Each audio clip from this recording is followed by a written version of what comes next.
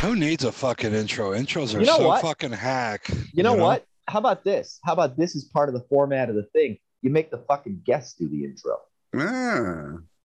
All right. Well, All right. So you got to kick us off. Like Lampton. a restaurant where you got to bust your own fucking table and shit. Yes. This is our inaugural episode of Piss and Vinegar, and you are our first guest of honor. Well, I feel very honored to be Piss and Vinegar. I'm assuming we're going to rant about shit. Or yeah, and if we run out of shit to say, we got the wheel of random topics back there behind us. Oh, you guys just love that fucking wheel, don't you? Hard outs thing of the past. I'm going to have to get one of those wheels for the next hooker I get and just put prices and things that she can do, and two wheels, one for prices and one for things. You spin it. Oh, you got runaway screaming again. That's just all it is. That's implied. That's how they all end. A bunch of $0 and runaway screamings. All right. Let me say, though, this is the first episode of Piss and Vinegar. Hopefully, our Piss. 7 fucking... I'm Vinegar. I'm Piss. He's Vinegar. Wait, who's Vinegar? Who's Piss? Right? I don't know. Shittier. All right, that's what we're calling. All right. Let me start this whole thing over. Because this is called professionalism. Yeah. At its finest. Did you get a haircut, Jay? Like a week ago. I think I had like, it in our you last look like you're going to a podcast. job look like you're going to an interview. I am. I'm about to interview Jeff motherfucking Lampton, the loose cannon of comedy. Loose cannon of comedy. Loose cannon of comedy. In this, the first episode of Piss and Vinegar, our new podcast, we're getting rid of the buzzer because all of our stupid asshole guests saved all the best shit they had to say for after the fucking buzzer anyway. Yeah, right So when why you stop have it? recording, they become interesting. Right. Fuck, dude. Boring fucks. Didn't our hard out episode become like almost 3 fucking hours? Yeah, and I was going to say, when Chris and I did a hard out episode with you probably a couple of years ago now, Jeff Lampton, the loose cannon of comedy, folks, he did this entire interview from a bathtub. Hot tub. He's sitting in a hot tub in a jacuzzi tub in some fucking Kentucky motel or some shit, right? Oh, that's awesome. Horse That's right. Kentucky. Yes, drinking long necks. That was a good one. We talked about Motley Crue's The Dirt, which is not necessarily your favorite movie, but definitely Motley Crue holds a special place my in your favorite heart. movie series that you were. Yeah. Yeah, I just chose The Dirt because I figured everybody else would have took like Spaceballs and My Cousin Vinny and Goodfellas and... Dude, I went on a run recently of watching reaction videos to My Cousin Vinny. I watched like 10 different reaction videos to My Cousin Vinny. I thought that sentence was going to say I went on a run. I'm like, you ran? No. Were you being chased? Dude, I wouldn't run nowadays if the cops were after me and I did it. I was like, fuck it, you got me. Take me away.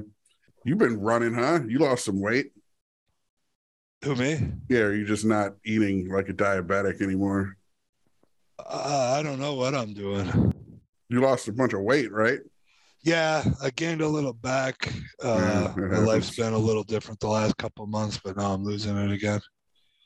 Okay, Right so on. we were trying to figure this out a few days ago when we were talking about having you come on. When we were talking about about pitching you for this and coming up with a time. What the fuck do you do for a living? Yeah, you drive. What some do you kind do of for truck money? around. Why are you traveling around? What is I feel going like on? he drives Dracula's coffin around with the dirt in the back of a semi. Like you and Scott Delaney are always like on the road somewhere. No, I'm back in Milwaukee. I can't really go into details too much because I've got to look out for. Is it the Illuminati? The Cuntalati. I don't know. Oh man, tread carefully. Yeah, I just gotta be careful about what I say publicly. Yeah, but I mean, I'm still out there doing comedy and doing what I can and everything like that. But you had some job delivering type shit, right? Like driving around state, interstate travel, kind of. No. Okay, perfect. Did you ever, Jay? Did you ever see that? Did you ever see the clips of the when the serial killer called into Howard Stern? Yes, Chris and I have talked for years. This is what's happening right now. Trying to figure out who that serial killer is. He was like talking like this. It was just very. I love to kill them because they're whores. They talk back. But you know, I forgot who I was talking to. Yeah, I was doing a show a while ago, and that same week that Dahmer was released, and somebody in the crowd said like, "Oh, Jeff from Milwaukee." I'm like, "Oh fuck, here we go."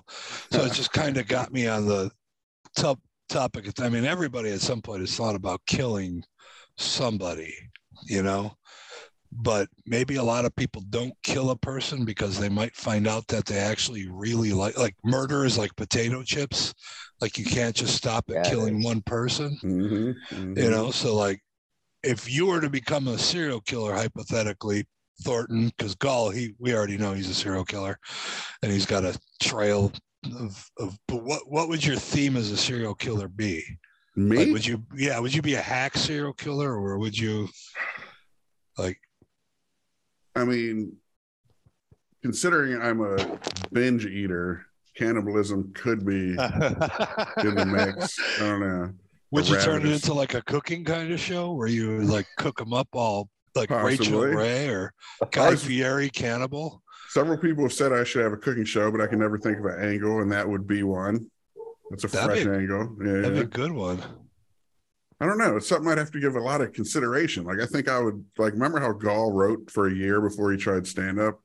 Yeah. I'd probably spend a long time crafting my own serial killer persona and modus operandi before I killed the first one. Because, like, there's nothing more awkward than a serial killer like coming out and they're not fully formed. It's awkward to watch.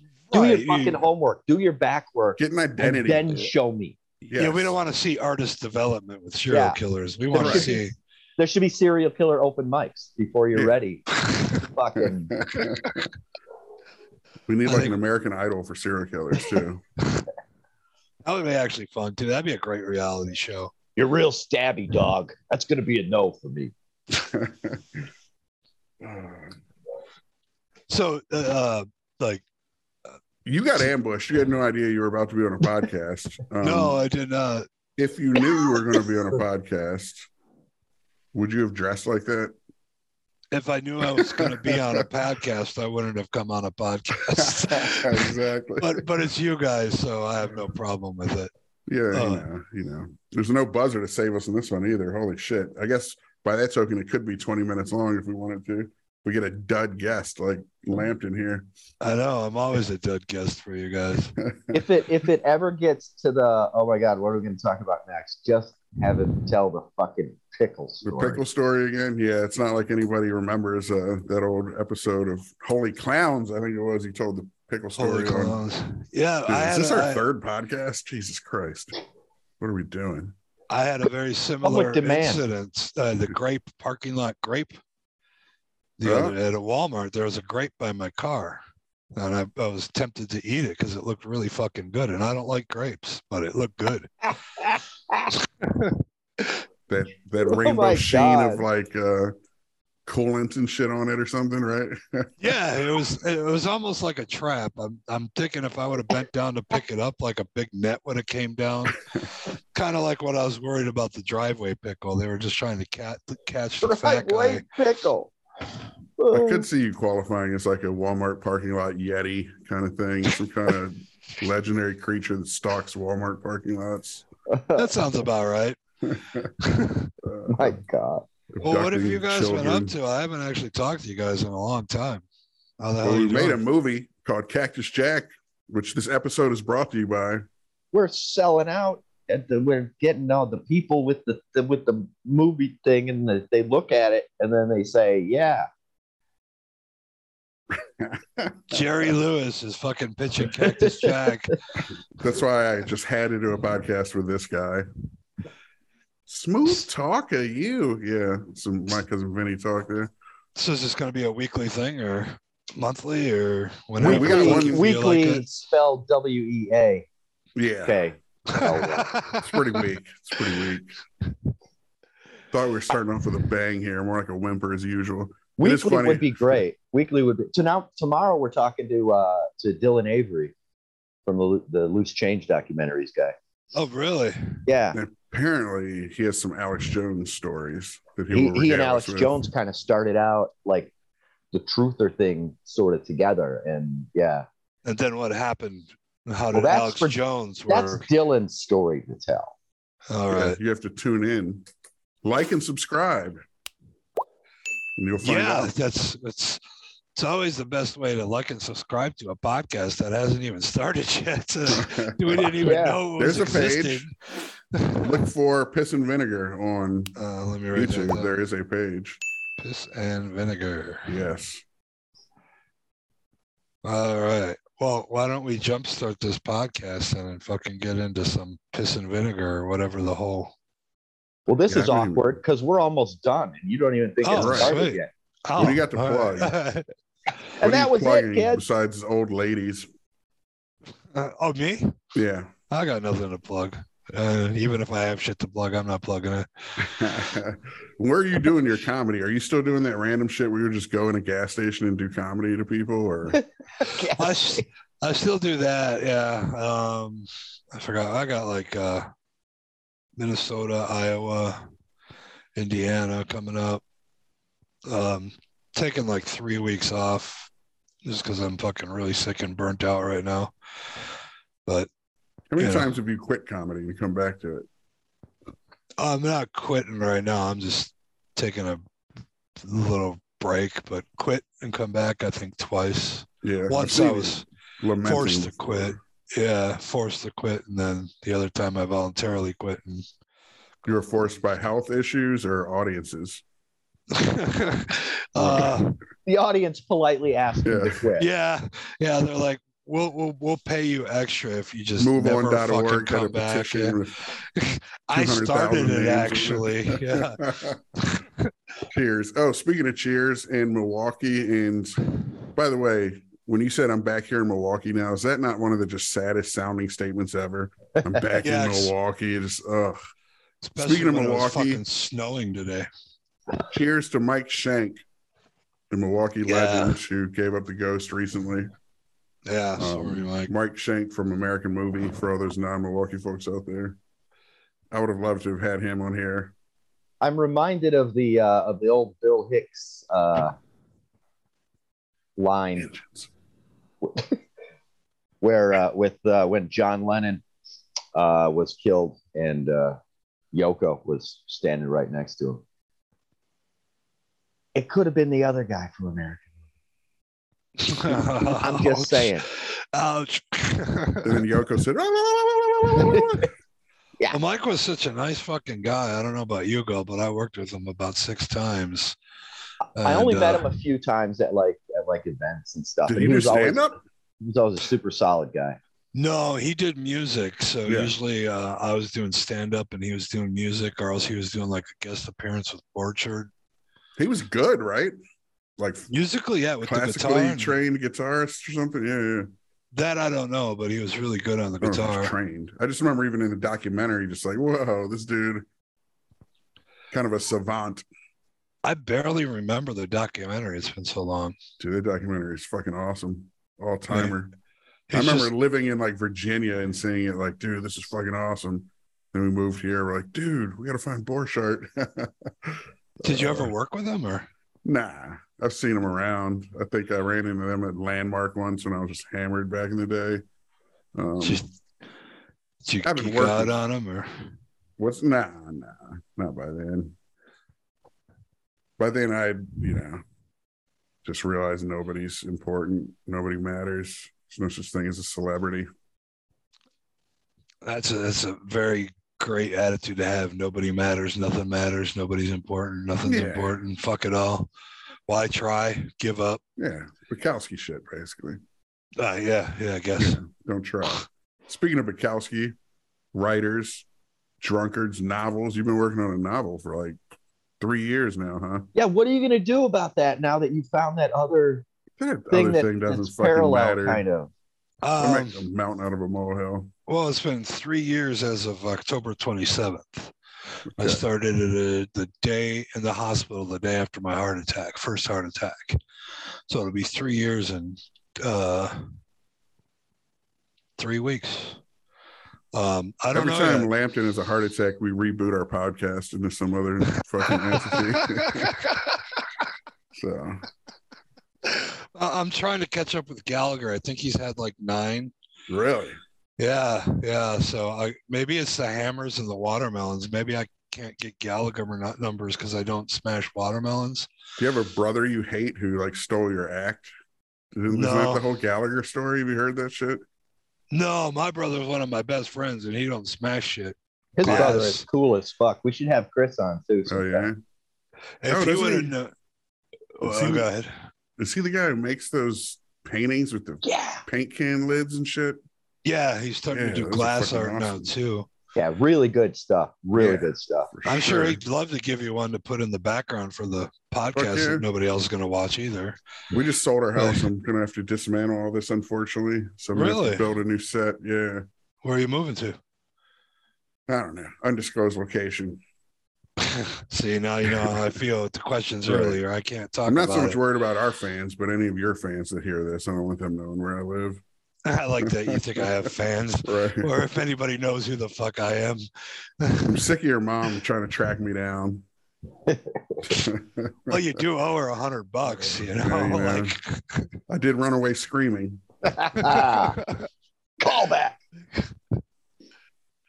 What the fuck? Or should I spin this thing? I'm really liking that fancy haircut. I'm just mine. Yeah, you got a little bit of gray in there. Oh, dude, look at this. I got like this thing of gray that's just like right here. Like you look like George Clooney or Rosemary Clooney or something. Yeah, that's more like it. I was about to say the same shit. I look like that other character from Roseanne, John Goodman. Well, before you spin the wheel, what is the whole theme of the podcast? I mean, it seems self-explanatory, but we really haven't worked ourselves up into a lather to. We kind of wanted to get away from themes. That was the whole thing. It's like, first off, Chloe. I love all our filmmaker people, but I'm just sick of talking to filmmakers about their films and shit. We just want to BS about random topics. Talking to interesting people who live in really depressing looking places like that you're showing us right now. If you want to get in depressing and fucking no hope, then you come to the right person. Yeah, it's basically the point of this podcast is we want our subscribership to dwindle because every episode at least one listener commits suicide after hearing it. I'm just so crushingly depressed. Well, why don't we just start a cult and just fucking try to get mass suicide a thing again? I mean, I know Gull has expressed interest in the past in I've made a couple of serious attempts at the cult thing, and then it just kind of falls apart. I lose focus, and I can't even get these people to steal a prosthetic arm for me, let alone kill themselves. Well, we've offered, you just haven't followed through. That's what I'm saying. My follow through is the problem. Well, maybe there's an ADHD cult you know. Like, if you were going to try to convince a bunch of people to commit suicide, would you do it like Heaven's Gate and Jim Jones with the Kool-Aid, or how would you do it? Would you go for something more dramatic other than just taking a drink and going to bed? I would make them kill each other. I would make them split off into pairs, call even, odd, even, odd, even, odd, and then you have to do it to each other in front of me. Like Mortal Kombat style, or do you get weapons? Or no, there's not a fight. It's like if you and Jay were like, okay, I'm a 1, I'm a 2, you'd have to stand in front of me, and we'd flip a coin as to who gets killed, and the other guy can't fight. You just like get to cut his throat. That sounds good. And he says thank you. I'm assuming he says thank you before he dies. And the whole time, both of you have to make eye contact with me, and you can't break eye contact. That's awkward. It's like pissing at a urinal next to another guy. I can never keep my heart on when there's eye contact involved. Exactly. How am I supposed to masturbate while I'm killing somebody if I have to look them in the eye? How am I supposed to masturbate while I'm being killed? I'm going to find a way to do that. I mean, I've almost done it when I died, though. You guys remember that dude in Germany who put out an ad to have someone eat him? Speaking of Dahmer and shit. Do you remember that? Since like 20 years ago or something, I think. But he put out an ad like, I want someone to fucking kill me and eat me. And some dude answered it and did it. I can't believe that Germany would have a freak like Right. that. What are the odds? I know. That's why you see that Germanic influence here in Milwaukee, specifically Wisconsin in general. It's part of it. So is Dahmer now like back as a cult figure, or what exactly? I'm getting a weird reading on the environment regarding Dahmer, because now people seem to be looking at him from a form of empathy and compassion. Well, there's that, but there's also the woke crowd who looks at him as a homophobe. Homophobe? He was gay friendly. I mean, he loved gays. Right. They were his favorite flavor. Exactly. If anybody was pro LGBTQT, it would be Dahmer. I mean, right. He's picking them out of his teeth and shit. What do you want from the guy? Exactly. It's rough. It's rough. You can't please anybody out there these days. Yeah. You can't even be gay and kill gay dudes without being anti-gay. He's like Ryan Gosling in The Believer, that self-hating neo-Nazi Jew. No, I didn't see that. It's a good movie, except Ryan Gosling always looks like he wants to cry. I hate him so much. They just caught a new serial killer out in California. Did they? Yeah, he killed like 6 people. It's a black guy. See, you know what? Let us have one fucking thing. We got the It's going to be like shooters. golf all over again. It's going to be a black James Bond. We need we need all female Ghostbusters. We need a black James Bond. The Black Tiger guys Woods can be serial killers. strangulation. Yeah, but he wasn't posting Tiger Woods numbers because he got caught after like 6 people. Right. Well, I have a theory. Let me That's see if you guys support appropriating. this or not. I have a theory that we have far less serial killers now. They just become mass shooters instead, because you can't get away with it like you used to. There's so much surveillance and fucking cell phones everywhere. There's a camera on every corner. Yeah, that Zodiac type shit. You You can't do that. Well, maybe it's because like the serial killer, you got to be low key for a while to get those kill numbers up and then generate a buzz about you're being captured.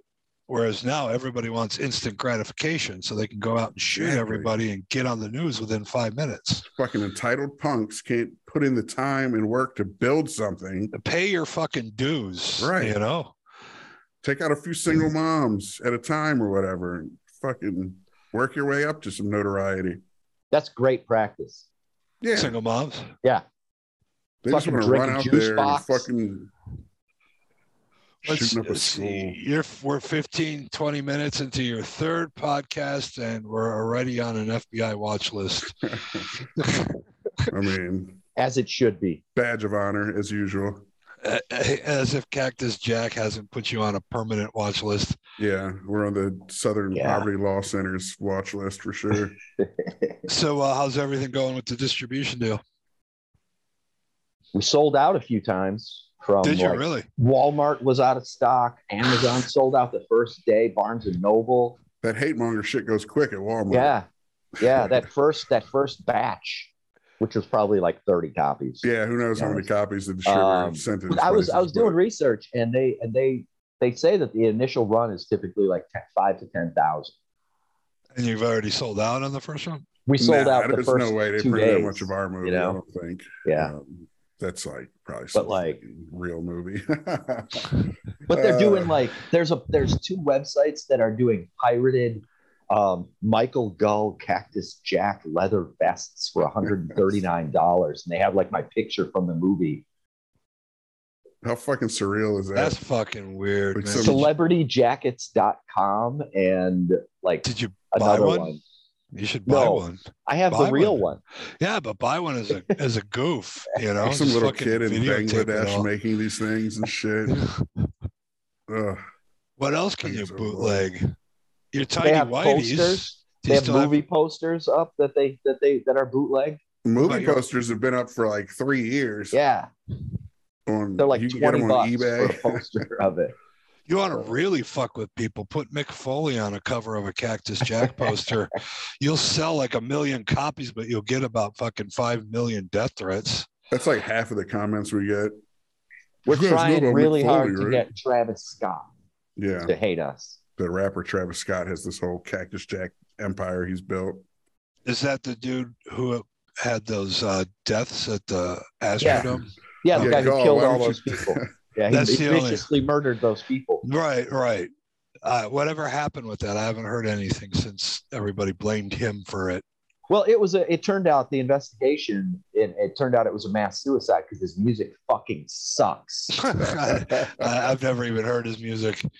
He did get one really Music. testy DM from somebody. You gonna tell him about the DM you sent? I sent him. This is what constitutes guerrilla marketing for a film like Cactus Jack, by the way. Go on. So I It's sent funny. him. I just picked up this book, Guerrilla Marketing. There you go. Well, sit down and take notes, motherfucker. I sent him a series of DMs on Instagram to both his Cactus Jack profile and his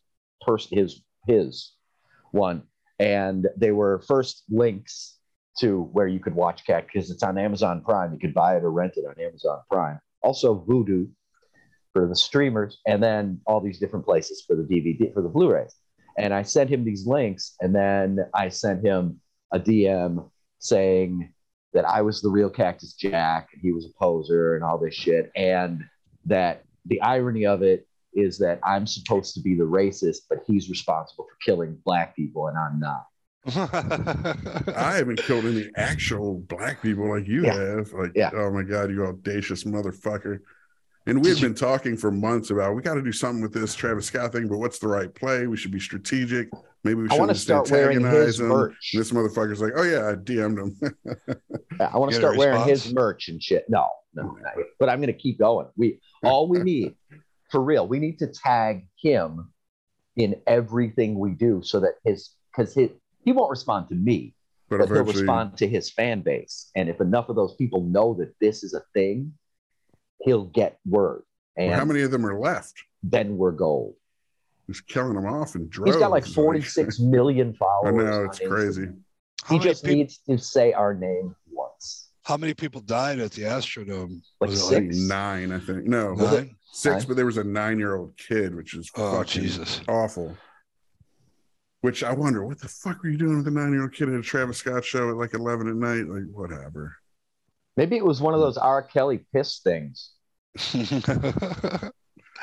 There's a whole crowd you're missing is the R. Kelly fan base. Cactus Jack. I mean, true. There's piss. What would you call it? Piss games.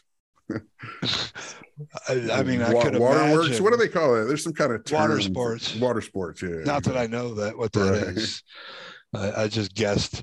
You spray your sticky diabetic piss all over them until they crystallize like donuts encased in sugar. What is that? Piss games? Waterworks? What do you call that? We both sound like old men. You kids nowadays with your piss games and your waterworks. You spritzed them. How is that not become an Olympic event? Right? The water sports? Wait until Germany hosts again. Yeah, no shit. I think they're the ones who probably invented water sports. Probably. The whole Scheitze movement, right? I mean, if they are into shit, piss can't be too far behind. 2 Girls and 1 Cup came from, right? Germany? No, I think that was like San Bernardino or something. Pasadena, oh, really? Maybe. I thought that was German. No, I don't think so. Were those 2 Girls and 1 Cup? Und ein Cup. I don't remember any Lederhosen. Any Hefeweizens. Let's all right, now let's spin the wheel because I feel like we're just going to gravitate right back to serial killers. I don't know why I'm in a mood for serial killers today. It's probably on the wheel in a couple of different variations. All right, now this wheel, I got to warn you, it likes to like land on the same thing all the time. I keep trying to tweak the tension on it so it's fucking legit. And some of these subjects are old. Like we might be talking about Will Smith slap and shit. Who knows? Is the guy with one arm on here? I think I took him off because we talked about him. Oh, you did take him off? Good. Drink piss. This is one again. The old favorite. Oh, liquid wrench. This is called the. Is it really say drink piss? No, that's what it was when it was the Wheel of Torture and Cactus Jack. Yeah. Oh, okay. Available now on Amazon Prime, Vudu, and Blu-ray through Amazon and other retail providers. Is that with the director's cut and the you guys are doing commentary? No. We have to do one of those. When we get the rights back someday, we'll do that, or we'll just do one for this channel and just stick it on fucking YouTube. And you know what else needs to be on the DVD is the original ending.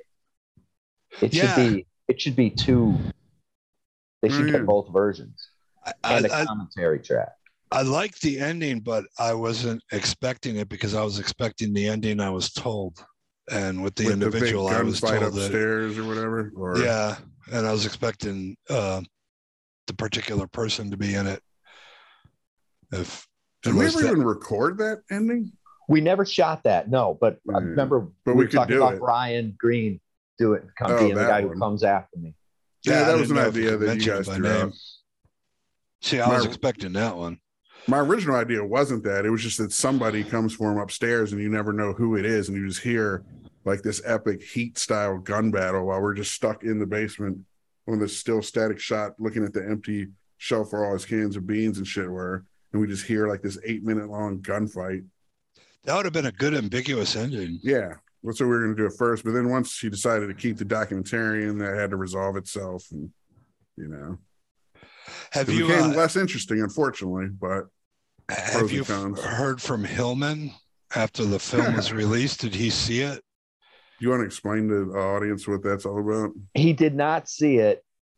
He was gonna see it. Well, okay. So a couple of years ago, he took my headshots and the headshots that I now use. And he came to the escape room, and we used different locations there and took these really good headshot photographer. If you're looking for headshots, get in touch with Hillman.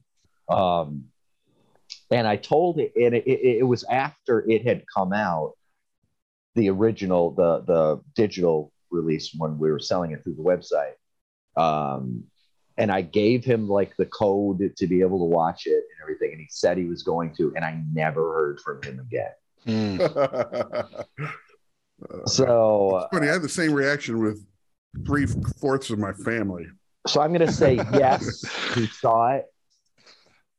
And his silence is his review. He's a film buff. He loves movies. He loves pop culture. I just don't understand how we don't get the concept of what you guys were doing. Yeah, some people just get triggered and can't see the forest for the trees. Yeah, I mean, there are a lot of people who share his point of view that just don't even want to sit through enough of it to get it. Like Which is fair. They hear the first 5. I mean, in the first scene, once they're shooting the documentary, I say the N-word like 5 times. I say faggot like 30 times. Yeah. And there's just some people are just like, okay. Dude, my wife will never watch this movie. I ain't mad at her. It's not for everybody. Fuck it. I'm not trying to force anyone to watch it. No, I get that, but Hillman, of the people that we know, would understand. Being a cinephile and a stand-up comic who was trying to push the envelope and had a joke that was causing problems, and he got all offended because people got offended. I would think that he would be not triggered. That's why these waters are so murky, aren't they? These triggered waters. Everybody's got everybody. I don't care how badass you think you are. Everybody's got a trigger. There is something. Right. There's something that. What's your trigger? I know. I think I know what yours would be, which this is why I'm not going to say anything about it. But there's a mine. Yeah, there was go ahead. Where we could be going back and forth, and then if you went into a certain territory, you'd be like, okay, you know what? That's not even fucking funny anymore. Let's hear what my trigger is. Let's hear what my trigger is. I think yours would relate to disrespectful things about your son or something. Yeah. Like fathers' there's rights. A line for everybody. Issues. There's a line for everybody. Well, I'd still fucking join in on the humor. But you probably wouldn't talk to me again. No, I probably would. Like, I mean, but you're that's a good question. Let's ask this: if they were doing a roast of the loose cannon of comedy, is that fair? Like, anybody? If person would show up, Don Rickles, fucking whatever. If after your star-making appearance on this podcast today, Howard Stern catches wind of you and they do a good old-fashioned in-studio roast like they did for Artie and Baba Booey and everyone else. Baba Booey. Reverend Bob Levy comes in and starts dropping jokes about your son and that whole issue. Would you be able to handle it in the name of comedy and roasts, or would you be like, I'm fucking murdering everybody? Because it's such a painful, obviously I can't say, but I would, for the most part, I think I'd be able to handle it. It would depend who and what, and like that's the question. Is it off limits because it's so personal, or is that the very thing in a roast you're obligated to go after because it's the personal thing that hurt? You know what I'm saying? Roast. That's the roast. That's the personal thing you go after. So, but you raise an interesting point, Jeff. You say it depends who and what. So circling back to Lampton, to Hillman, it's me saying it, and he already thinks I'm a dick. Right. Okay, I get it. I mean, I made him cry. I made him storm out that one day he was on the set because I was doing a bunch of trans stuff. Possibly going to play the documentarian. We had him come in one day, and he got super triggered that day because, I mean, maybe there were some blurred lines between some jack shit and some of Gull's act he was talking about, but dude, it was nothing. I was there for it, and it's all recorded. We had the tape somewhere. So basically, Hillman was there with his preconceptions of Gull already, and he just thought it validated his opinion. Yeah. Right. And then I start doing a rant about how women are cunts or fucking black people aren't human or trans stuff or the gay stuff. And he was just like, okay, this is just an excuse for Gull to like have zero filter. Was he very far off on that one? I mean, he was. I didn't write this shit. Jay wrote this. I'm just a puppet. Well, it was a tricky thing because we were filming shit where he was saying anti-trans shit, but then just us being all grown-ups and kind of comic types. I'm not, but you know what I'm saying. I'm obviously down. He then said, I had some bit that I was kind of thinking about, and you talked about this. No, it was the bit I had done it the night before in Delavan. So you brought up that bit, which, and it was kind of like a body dysmorphia thing, you know what I mean? Like based, right? Like, yeah, and it was basically based on it being a mental illness. And actually, there is one line in the movie that came from that bit part of my act. You want to know what gender you are? Reach down the front of your fucking pants. If you have an inner, you're a boy. If you have an outer, you're blah blah blah. And that made it in, but that was part of my whole rant thing. And Hillman had to. And again, everything has to be taken in context. It's not like his comedic bit that he did on stage in kind of this persona is like anti-trans and he wants to fucking exterminate these people and shit. Right. Everything in context, right? But I guess those lines got blurred for Hillman, and he was very offended by the idea. And this was what was telling him. This is where I came down on it. That the idea that you're stigmatizing it as a mental illness, and that's a negative. And you're like, wait. I'm not saying having mental illness is anything to be ashamed of or fucking. He was the one kind of inferring that it's punching down to talk about mental illness or whatever. Oh, you have cancer? What a loser. Right. Like it's not accusatory. It's if you're mentally ill and it's visible, I get to notice it. Well, basically anything is punching down these days. If you're a white male, I hear the word cis all the time, and I don't know what it means, but I always hear, well, cis is this and that. So straight white males, especially older males, if they talk about anything, they're punching down. And you can't even have self-deprecating humor anymore, because if you go after your own self and your own issues, people are shutting down. It happened to me a couple of weeks ago. I was throwing out some hardcore fucking just some of my shit, and they were loving it. And then when I went to my self-deprecating shit, they just shut down. Like I started talking about my eating disorder and all this shit. And this is material that usually has killed from the very get-go when I first started doing it. And this is the hardest it ever died. And self-deprecation is supposed to be the safest bastion for a comic because you're not targeting anyone but yourself. Exactly. But if someone shares those characters, so you're talking about overeating, like fat shaming, and being overweight, you got a fat guy in the audience.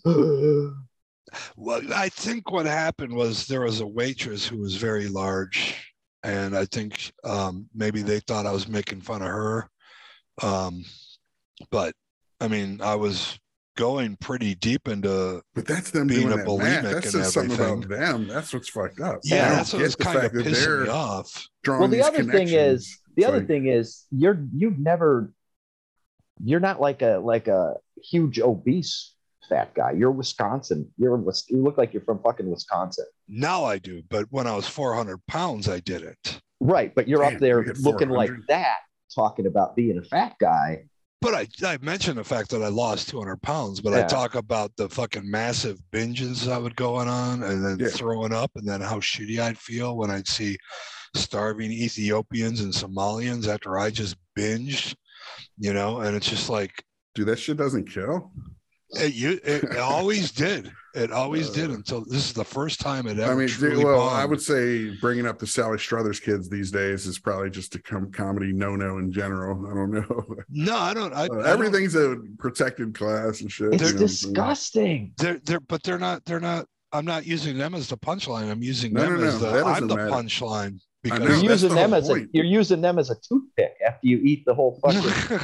That's what the triggering is, though. The triggering is it's the concept of so it. anti-intellectual. It's hearing a fucking word that makes you go, bad word, hit the alarm. Exactly. You fucking throw out all context. Oh, it's fucking childish. That's the exact issue that people listen for the word like a dog listens for the word treat, ride, Right. walk, eat. They don't know the context before or after.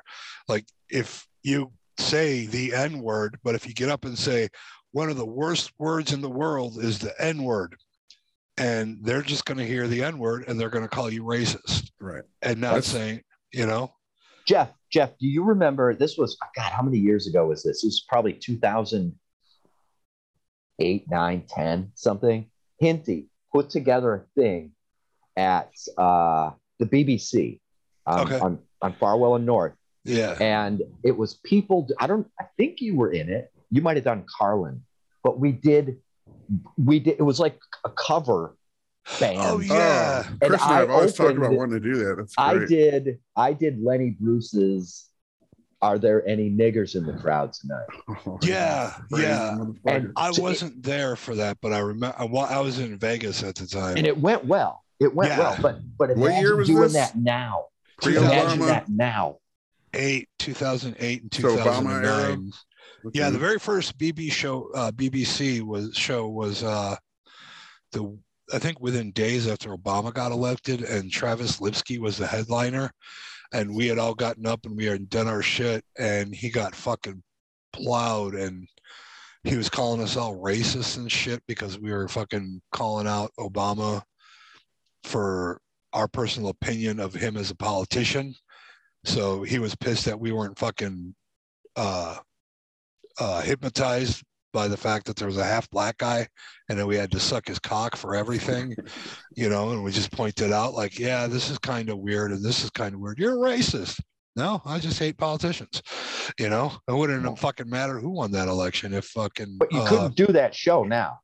You couldn't do that like any of those bits because he was having us. I remember he was having us do these classic bits. Like there was a Carlin. Yeah, that's the point. Yeah, is that everyone's like, and I see, like I said, I watch these movie reaction channels or something, and they always say that didn't age well. That joke didn't age well. It's like, no, reality didn't age has well. de-aged. Reality's infantilized or whatever. It's you know what I mean? Like it's like the joke is a fine wine. You motherfuckers just would rather drink Kool-Aid. It's like the whole world has become a fucking second grade class and everybody's tattling. It's really fucking bizarre. Yeah, it's insane now. You guys got to get reactions of black people watching Cactus Jack. Yeah, you got to do those videos. That guy did a. Yeah, we need reactions. But see, here's the problem with the reactions. As soon as somebody knows they're doing a public reaction, they become performative, and they're much more likely to adopt this stance of, "Oh, fuck this! No, you didn't." They're much more likely to have a considerate watch of it if they're alone in the dark without a camera on them and an audience. See, I just don't get the concept of all these reaction videos. I mean, like in this case with Cactus Jack, I would get it, but like there's Cactus Jack's like 2 girls, 1 cup, basically. yeah, I mean it's a little out of the norm, but like why does there fucking 10,000 videos of black people watching Motley Crue videos for the first time? I actually love those. I love those too. Love those. Not necessarily it's a common ground ones, because I'm not a metalhead, but like I love watching young people, and a lot of times it's people of color who are doing these. Yeah. But like there's this one, and she calls herself Too Sushi. And she's like in her 20s. I love reactors. I want to actually have reactors on the show, by the way. She watches like old Elvis performances for the first time Righteous ever. Brothers. And it's like, and she like cries and she's like blown. I love seeing young people embracing and being blown away by shit that blew me away. See, I can understand that to a degree, but at the same time, the other part of my brain is saying, are we so bereft of fucking actual legitimate decent entertainment that we're not watching people watch shit and get their opinion? That's kind of a sad. But here's the thing, it's kind of the realest shit though, because Chris and I as content creators or whatever, we kind of get sick of make-em-ups too. We call them. Natasha Leggero, I think was the first one I heard refer to. She was like, I only watch documentaries, I can't watch make-em-ups. Who cares? Some fucking writers like, let me tell you a story about these fake people that don't exist and shit. I'm like, I hear you. So when you watch a reaction video, you're watching like these people, first off, discover something, which is cool. Secondly, fall in love with something that you love. You know, when you go to show a friend, you're like, dude, you got to hear this song or you got to watch this movie. And you just watch your friend's face while they watch the movie. It's that. Yeah. I love that. There's a lot of them with black guys watching Bill Burr do all his racial stuff. I haven't seen and they all love it. Oh, it's fucking phenomenal. They all love it. What I like to do is when I'm watching, because YouTube just randomly pops shit up, you know? So if it comes on, I'll just watch it. And so I like to watch them project their shit onto a performer's art. You know, and I'll obviously go back to a Motley Crue as an example, but there was this Christian, and she happened to be black, but she was watching Wildside video. And when it gets to the we keep our death wish list on our death list, forward my mail to me in hell, all this cops die, babies cry, murder, rape. And she's just good shit. Yeah. See, these guys are good at heart because they know there's when the Jesus comes around. And I'm like, I don't think that they were thinking too much about Jesus when they fucking did Wildside. You know, so she was projecting her spirituality onto that. Sure. That I find interesting. I mean, humans in general do nothing but project their shit all over the place. That's almost all what it is. Yeah, exactly. That's in crazy, the wheel. Man.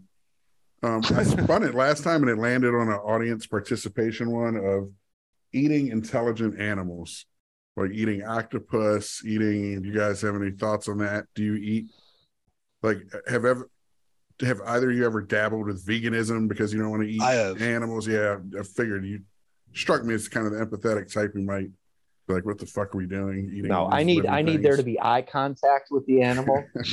I need the animal. I need it explained. I need a fist in its ass and its eyes locked on mine. Yeah, I need the animal to understand. If I love lobster, so I'll the animal usually the live lobster, but I take it home for 2 weeks before I have it killed. I play with it.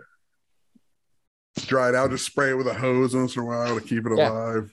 Fuck that. Psychological torture of the lobsters. It's got a car battery and a lobster in his kitchen. Like, what the fuck is happening in here, dude? Somehow I don't think that's a joke. So Lampton, though, was that?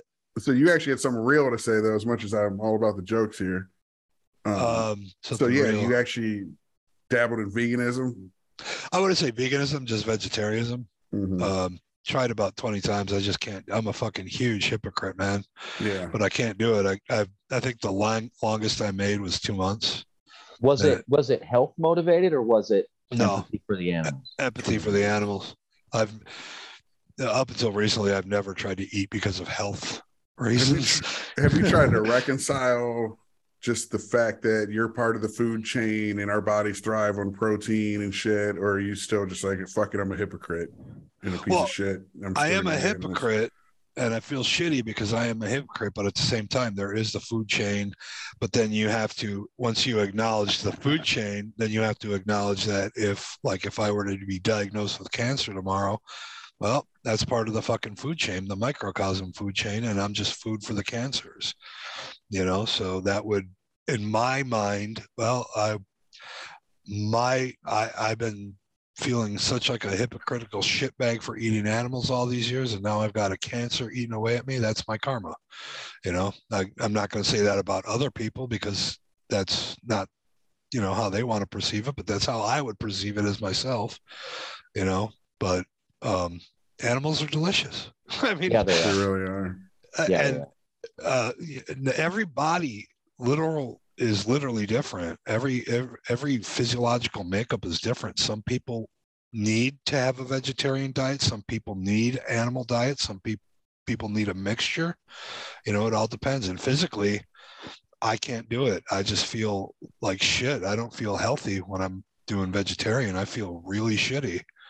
But whereas when I'm eating protein, I feel better eating protein. So that's just my body, I guess. I like the vegetarians who eat chicken and fish. See, that's like about where I was at. Fur-bearing animals. Like pescatarians only eat fish. Yeah. Kurt Cobain said it's okay to eat fish. Fish don't have any feelings. I eat a lot of chicken and fish, but I don't do it it's because they don't have feelings. Even with chicken and fish, I know that they have personalities and they have feelings. They have a brain. They have nerves. They can feel pain. They are able to rationalize in their own species kind of way. So, but the fucked up thing is there's some evidence that plants might too be able to feel pain and essentially scream, etc. Right, right. So fuck you, man, vegans. There's no way of getting out of this shit. One of the most annoying fucking things in the world is a fucking righteous vegan. They're right up there with the fucking self-righteous born again Christians. Yep. Like if they joined together to make this one huge group, I think we would all be safe to say we would probably encourage fucking murder in the streets, where we would just kill self-righteous vegans and self-righteous born agains. Fucking photosynthesis deniers. Right. Pricks. Capillary action denying motherfuckers. Should I spin this again? Yeah, spin it.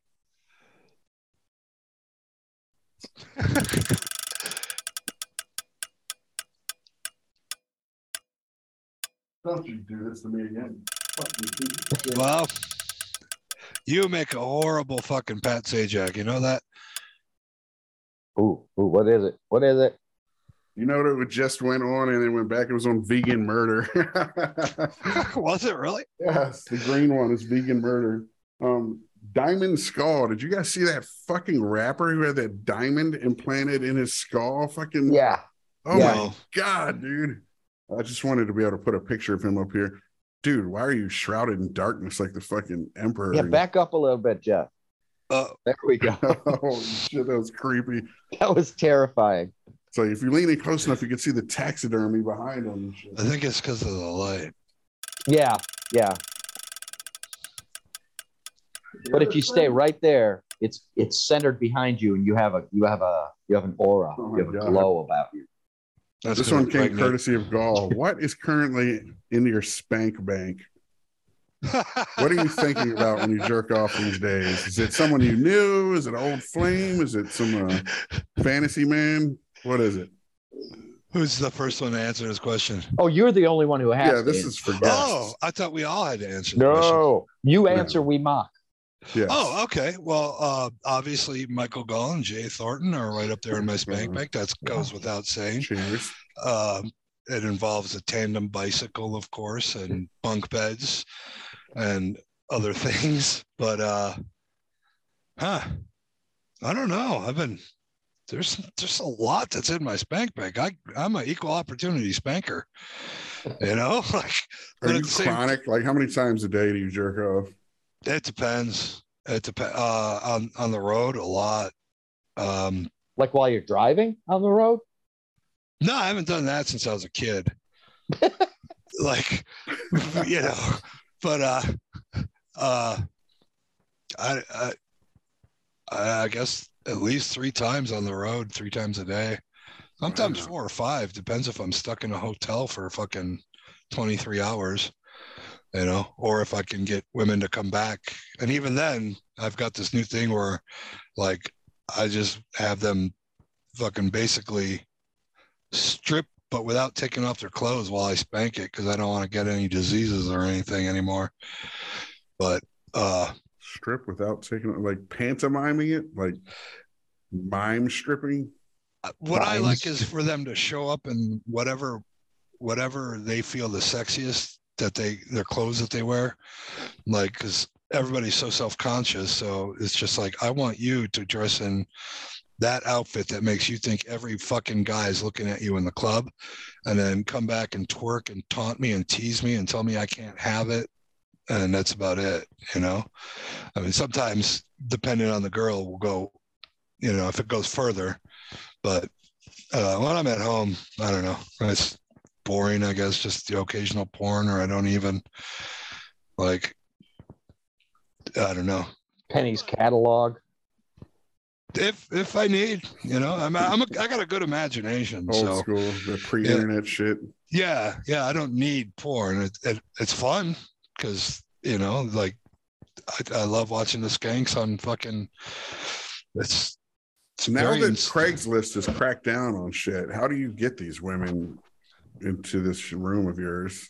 There are still ways to do it off like of Craigslist. Game. Oh, is there? Okay. Oh, there's the pull up in the car and say, "Do you need a ride?" You know, there's the duct tape and handcuffs. I'm just kidding. So you go find like that area of town and cruise around and shit? No. A lot of them are just from the show. I do bits and they come up to me after the show, kind of like when I was doing drugs. And how groupies? So being road comics, I wouldn't say groupies. I would just say they're more like lot lizards in the comedy scene or something. Oh yeah, absolutely. And some of them aren't even like, they're just, they just want to have a good time. You know, it's just like, I ain't here to judge you. Who the fuck am I? Fuck no. If I could just good to hear that that's still part of it out there, you know. Yeah, there has to be. Happening. I would think at 48, I wouldn't have such a high sex drive as I do. But I think because I grew up so fat, ugly, and with such esteem issues, and I didn't get girls for the first 25, 30 years of my life, it's like, now that I can get them, I want them all. You know, so I want like fucking 10 in a bed at one time if I can get them. So I don't know. But cheers. Yeah, my sex drive is fucking, you know, that almost killed me that one day. What are you gonna do? She's in Horse Gap, Kentucky, having a coronary.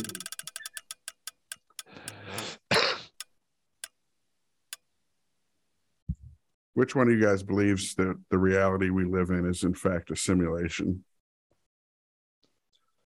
I want to hear Gull's opinion on this one. I want to hear both of your opinions on this one instead of mine. I kind of like the end of Saint Elsewhere. Elaborate. We're just in some autistic kid's snow globe, and the whole thing is in his fucking head. That's ableist. Well, God, Yahweh, is just some autistic kid. Yeah, it gotta be. Yeah, I mean, come on. Definitely not real. Definitely a simulation. What about you, Lampton?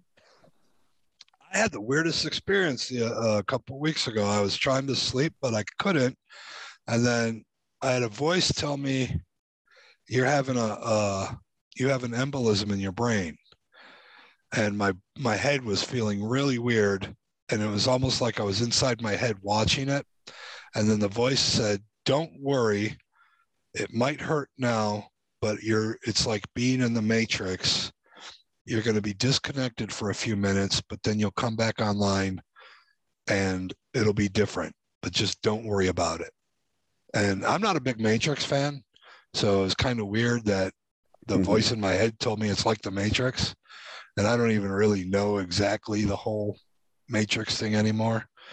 So it's just, I don't know. I think, yeah, I don't know. It's so fucking hard to say. Like, what about you, Thornton? What it really boils down to for me, the most interesting part of it all is the discussion on free will. If it's purely, and I believe whether or not we're in a simulation, there's a good case to be made. There's no such thing as free will. Everything's inputs and outputs. And we have these minds that obviously are capable of overthinking and overanalyzing and making rationalizations and justifications for everything. So we rationalize that we have free will when we're making these choices, and we have some hand in our fate or whatever, some self-control that we can practice, but we really don't. So you believe in destiny then, is what you're saying? Well, it depends on what you mean by destiny. If it's like some preordained thing by this higher power, no, not really at all. I guess I'm confused. Because if you don't necessarily, well, there's a difference between a destiny, will. Just because of the connotation of it. When you load up destiny, it seems to mean like there's almost a moral aspect to it, where like you're fated to have this outcome in your life because of certain things you did in it, maybe, or whatever. I don't know. Is that what some people would connotate partly as the destiny thing? To me, it's more just about predetermined outcome. Yeah, I mean, a lot of people, destiny could be so subjective. Some people look at it as like a karmic thing, like you were. But I would say if you on. disengage from any of that kind of spirituality and shit with it, just a mathematical predetermined outcome. So who or what is predetermining the outcome? Just the dominoes falling. Just molecules bouncing off of each other and shit. And this is how like that guy's going to be Steve Jobs. That guy is going to never not be homeless. Just the way matter has arranged itself with the momentum that it's on. Do you believe it keeps going after we're gone then? Well, yeah. The energy? We're just, there's, supposedly a finite amount of energy in the universe / multiverse, which I guess could be jumping between multiverses through black holes, etc. But Chris would be way better talking about this shit than me, by the way. This is like such a layman's grip on any of this. But yeah, I think to even think of like the energy that comprises us. I mean, you don't even have the same physiological makeup after so many years of your body exfoliating and recycling and fucking purging itself of dead cells and shit. So the matter that was you as a kid is already moved on to other shit. Do you feel like then if things are sort of predetermined, a person's outcome is basically predetermined, and what you do in the middle of that, you have moments of free will, but for the most part, you're on this roller coaster. You're in this roller coaster. I'd say you have none. I just say there's moments where it appears to you and feels to you like you have free will. Right, for some people, those are all the time. For some, you really don't. It's like the difference. The guy who finally gets in shape, was it because he finally, or was it just like that's how the landslide worked out? That's how the avalanche of time worked out, Yeah. Eventually, there were enough inputs for this output to come out. But it was always going to be that he got in shape. He just needed to find the way to it.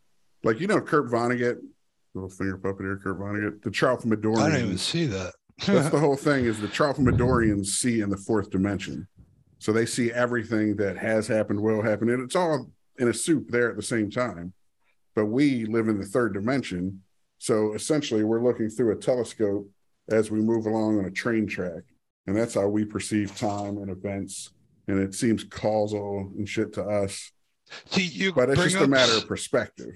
You bring a good segue into a reality that can be confusing, is that if you go into a dream world, you have things like lucid dreamings where you can change your dreams, and the dreams are so realistic. You think that it's a different universe, a different world. There's also dreams where there are precognitive dreams. Those have been proved. I can give at least fucking 100 examples where I had precog dreams. There are other dreams where it's, as a filmmaker, what are your opinion on dreams? I'm kind of interested in what you would look at from that perspective. I mean, I don't know how much bearing they have to me as a filmmaker, but I'm at a point where my poor sleeping habits have fucked me up so bad I very rarely even dream, let alone remember dreaming. So I have a different relationship with dreams than I had in my younger life when I had vivid fucking dreams, and usually nightmares and horror shit, which informs the kind of films we make, you know. I remember you telling me you used to have night terrors when you were a kid. Not night terrors. I was never like physically active and shit, but I just remember, I mean, my mom let us watch anything, dude. Like I would have Freddy Krueger, Jason Voorhees dreams at like 6 that serial killers are after me and shit because I was watching those fucking movies before bed, you know? Right. So, and just, you know, my dad took off when I was really young, so abandonment issues, and I think I've just been in some fucking fight or flight anxiety cycle my entire life. And I think that most storytellers and creatives are, because I think that kind of neuroses is like part and parcel with the process. What is being a writer is thinking of worst case scenarios for your characters. So what is having anxiety? It's just constantly being stuck in this feedback loop of thinking of worst case scenarios, and the worst shit's always happening. Right. Or writing is like an actual creative outlet for that kind of energy. You know what I'm saying? Right. Oh yeah, absolutely. But as far as being a filmmaker, I mean, I see the way cinema and dreams kind of work in a similar fashion. You know what I mean? The way they engage our senses. I don't remember smells in dreams. Do you think of smells often in dreams? Yeah.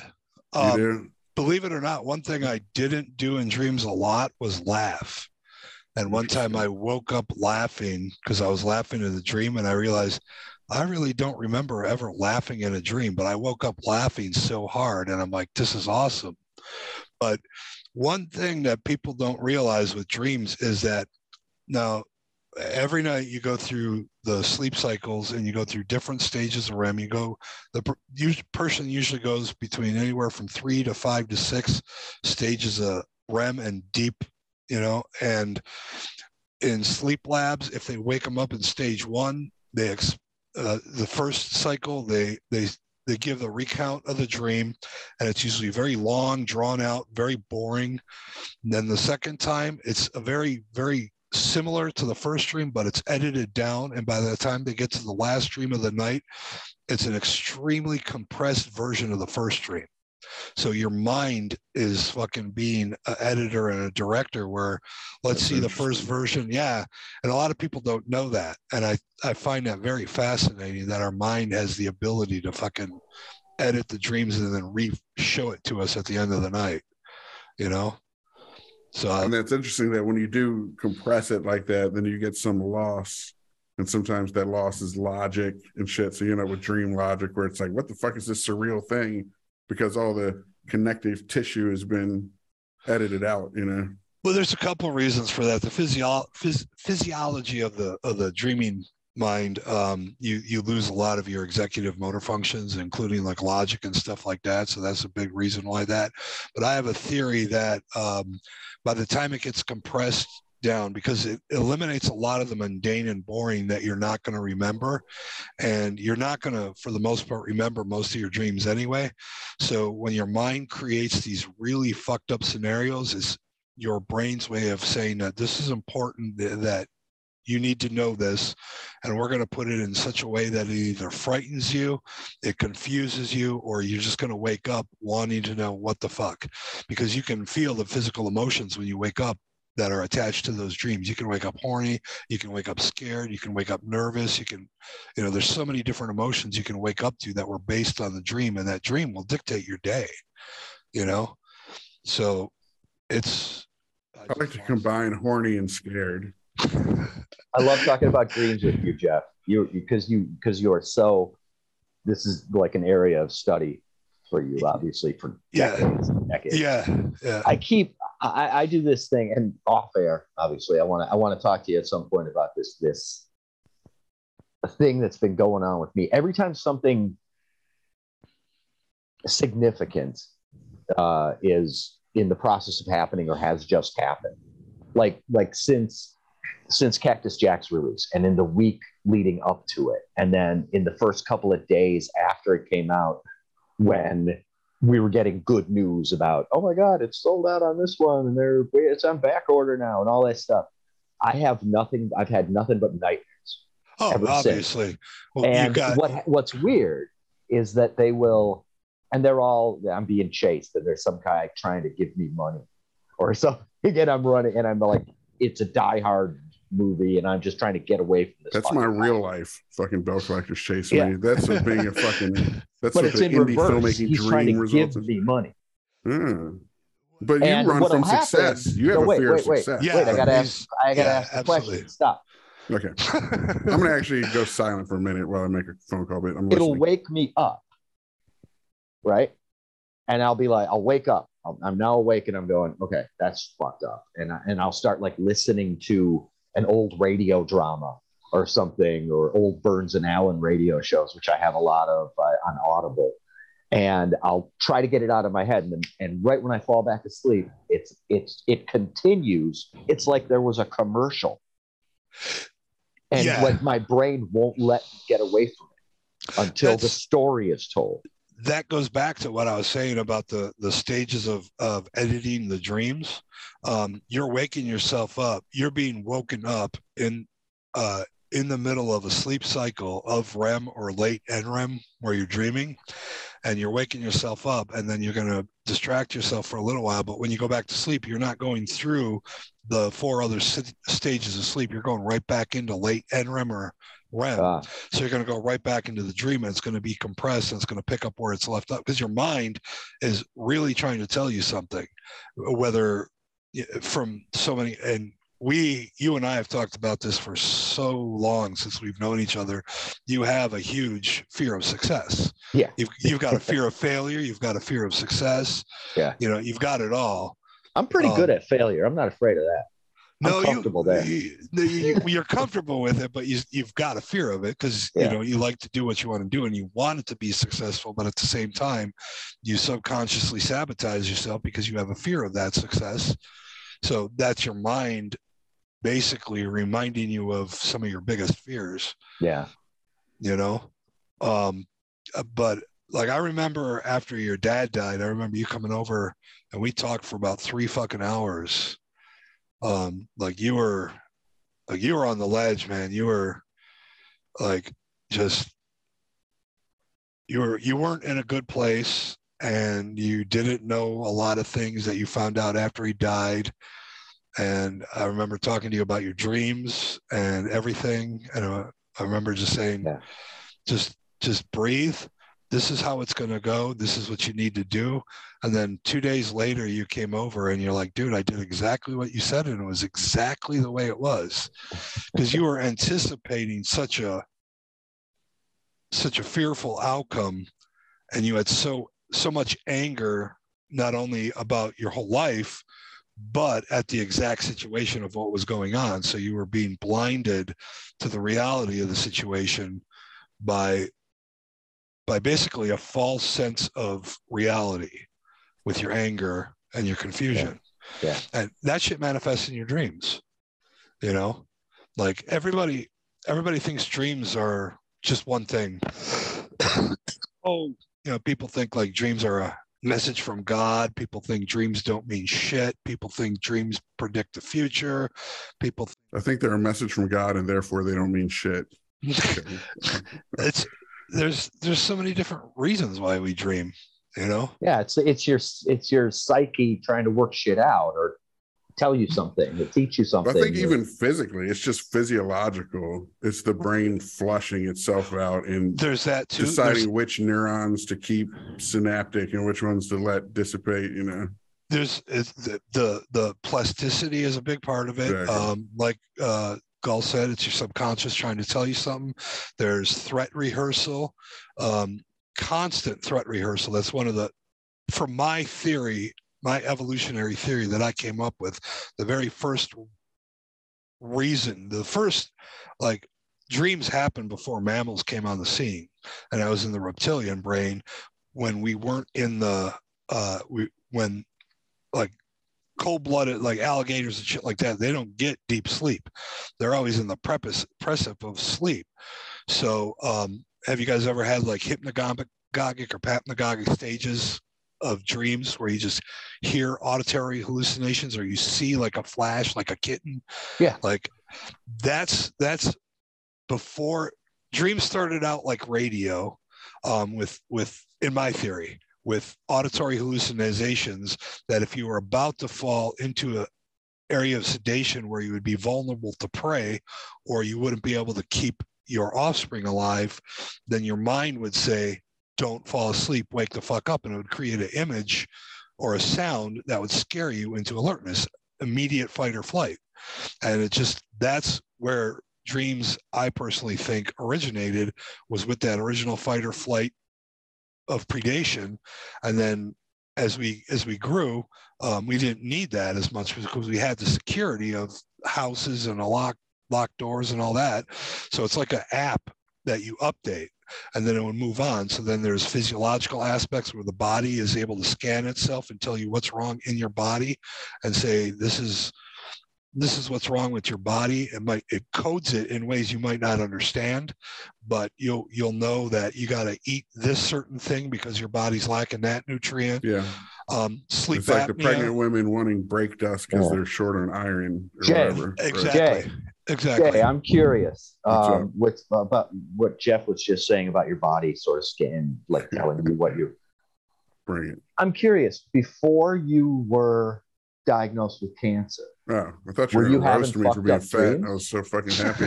That's part of the piss and vinegar is supposed to be us shitting on each other. No, I'm being serious. Did you have my doctors think that my that? chronic lack of good sleep probably gave me cancer, at least in part. But because did you have those fucked stages up dreams? of sleep? No, I'm saying I haven't fucking remembered my dreams for ages, dude. Like a decade. But you always dream, you just don't remember them. That's the thing. Well, like I got this Whoop strap to try and track and shit, and there are most nights I have minimal, if any, REM sleep. Like I just don't hit the shit. So you I'm got not getting that apnea refresh. Or what's going on? That's part of it, but I got all kinds of sleep issues. Yeah, he's always under the influence of THC too. That actually disrupts sleeping patterns greatly. It does. But that kind of goes back to what I'm saying about the physiological aspect. Is like about 96, 97, way before sleep apnea was really known. I came up with a theory about sleep apnea because of dreams, and I was able to start helping my friends and family figure out they had sleep apnea by talking to them about their dreams. Spicuzzo of sleep apnea. Well, then these doctors stole it from you and fucking. Well, there were quite a few doctors I was talking to about it way back then, and they were just they were looking at me like I was fucking nuts. I want to hear what he has to say, but remind me, Jay, after he's done with this, about the Jean Marie Spicuzza thing with Lampton, because he actually is. I don't know who that is. All right. Don't worry about it. Finish your thought. Yeah, finish your thought. So, I was already done with it. Okay. Here's how he really is. This. Okay.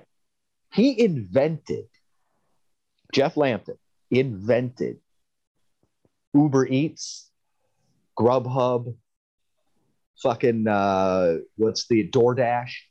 He was doing this thing before those were a thing. The food guy. He was calling him. He was doing food dude, and you would text him, and you would say, "I want." I was at work selling mattresses one time in Oak Creek, and here's why you didn't succeed at this, by the way, Jeff. There's a couple reasons. I texted you. This is the main reason. I texted his 400-pound ass ate your food on the way to bring it to you, and I was like. I want a Whopper, but I want McDonald's fries and a pack of smokes. Yeah, and he would go and do that, and he'd bring it. When he did that for me, he refused to let me pay him, even for the food. So it cost him money. Yeah, I did that a lot. And the time of each of those drive-thrus you're sitting in. He's paying for his own gas. He's spending $12 on the food. He's spending another $9 on the pack of smokes. He shows up to me, and I'm like, okay, how much? And he's like, nothing. You're a fucking saint. I love you. What's even more fucked up is I was so piss broke at the time, too. Yeah, you're a lunatic. Yeah, I am. So who is this Jean Marie? Jean Marie wrote and directed The Scarapist, this movie that I was in. By the way, before we go any further, Food Dude was created in 96. I thought it up in 96. Yeah. I didn't get to actually try it until. But see, you're like the type who's like, I want to provide a service and help people. Yeah. That's never going to make a big business work. You got to be thinking, how can I fucking maximize the, you know what I mean? You don't think entrepreneurially, which is one of the sweet things about you, you know? Well, I think entrepreneurially, but I think entrepreneurially in a way is how can I make a lot of money to give a lot of money away? Like I wanted to create the apps and all that shit, you know? But I've kind of changed my focus in the last 6 months where now I want a lot of fucking money, man. I'm sick of being piss poor. I've done the same. Yeah, I'm just so fucking sick of being broke, man. I was telling him before. You could do the food dude thing again, even though those other places exist, because they'll only go to the one place, right? Like at work, for instance, where I work a lot. Sometimes I'll buy the kids lunch on a Saturday, right? So I'll hand them my phone and I'll be like, okay, I'm going to buy everybody McDonald's. And we'll go on Uber Eats and they'll all pick what they want and we'll get everything delivered from McDonald's. There isn't a service that's how he's building his cult that would get some people from McDonald's and you get Burger King for another person. You grab some Taco Bell for the third person. The problem is all that shit would be cold. Like it would take so much time. They're not making multiple stops. They're going to one place. No, but how are you ordering? How would you order it? Because once you order, the multiple stops is a bad business plan. I'm saying the shit's going to be cold and shitty by the time you get it. It's going to be all this different stuff. That's why I was trying to invent like a air crisper to keep fries crisp and freshy. Freshy is that a fucking word? Yeah. Like fucking blowing into your hands like Jack London trying to build a fire and shit. Well, I came up with a few ideas, and they came up just as I was having to stop Food Dude, so I didn't get to try to implement them. But I mean, that's one of the big. You don't want to order fries through fucking any of those places. Oh yeah, they're trash when they get there. They're useless. I throw them away every time. Yeah, and Taco Bell, your tacos are going to be soggy, your nachos are going to be soggy. That's why I always recommend separating everything. Tell them you want all the fixings on the side and you want the shells or you want all the chips and everything else. So that way, because you're going to lose so much, you know. But back to the guy who wrote Scarapist. Oh yeah, Gene wrote and directed and starred in The Scarapist, which was a movie that I was in, came out in 2015. Right. And she is adamant in her belief that different films, and there was an element of mind control and hypnosis in The Scarapist, and it was based on something that happened to her. She had a really bad experience with a therapist who got super controlly and stuff, and she is adamant in her belief that several films since then they Lady Gaga her. Yeah. Okay. Basically. It's possible. But I mean, like huge, like Get Out got their she believes hypnosis that thing Jordan from Peele her. Took the mind control hypnosis thing from her. Like straight up took it. Oh, I see. Okay. Even though mind control hypnosis has been a part of film. Right. If you're dealing in tropes, there's going to be parallel development. You know, now your parallel development hurts because it's something specific. She goes a little far with it. Like she believes that the film Elvis, the Elvis biopic, the one that just came out. Yeah. She believes that Colonel Parker's control over a young Elvis was motivated by the Scarapist.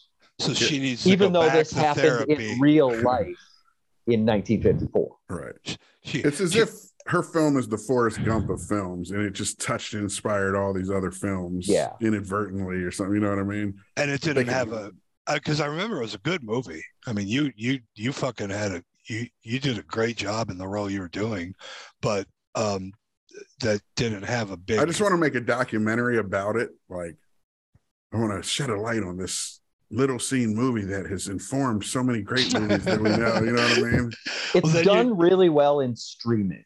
You're going to make her psychosis even worse if you do that. I'm just saying, just pretend like it's all real.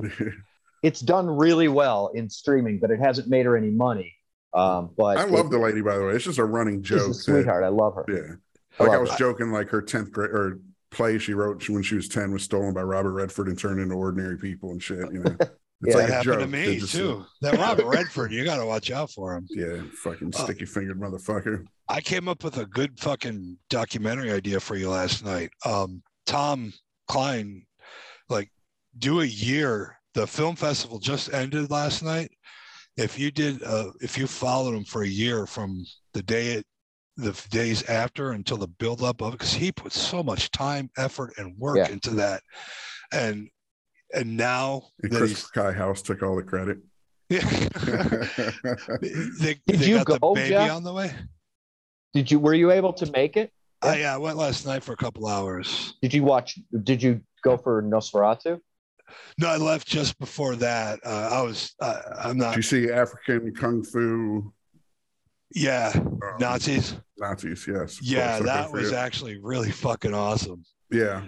That was in the, we judged, we were like jury for. Yeah, we were judges for that. And my notes are like, yeah. I can't say this is the best, but it's the most entertaining to me. It was it was the little things that I got an obsession with fucking Nazis and shit like that. So I'm kind of comparing everything to it. That's why you're such good friends with Gull. Yeah. Exactly. Like what was Eva Brown was Eva the Tan one. Yes. I mean, there was just these little, there's fucking, like I came up with the idea, like what if Hitler was a fucking stand-up comic, like a sketch where he's just fucking going in the car, traveling to the hotel. He's got his merch he's trying to sell, and he's trying to push his message. Shit. Yeah, shit like that. Oh, these Jews are making me nuts. Oh, the mud people. What about them?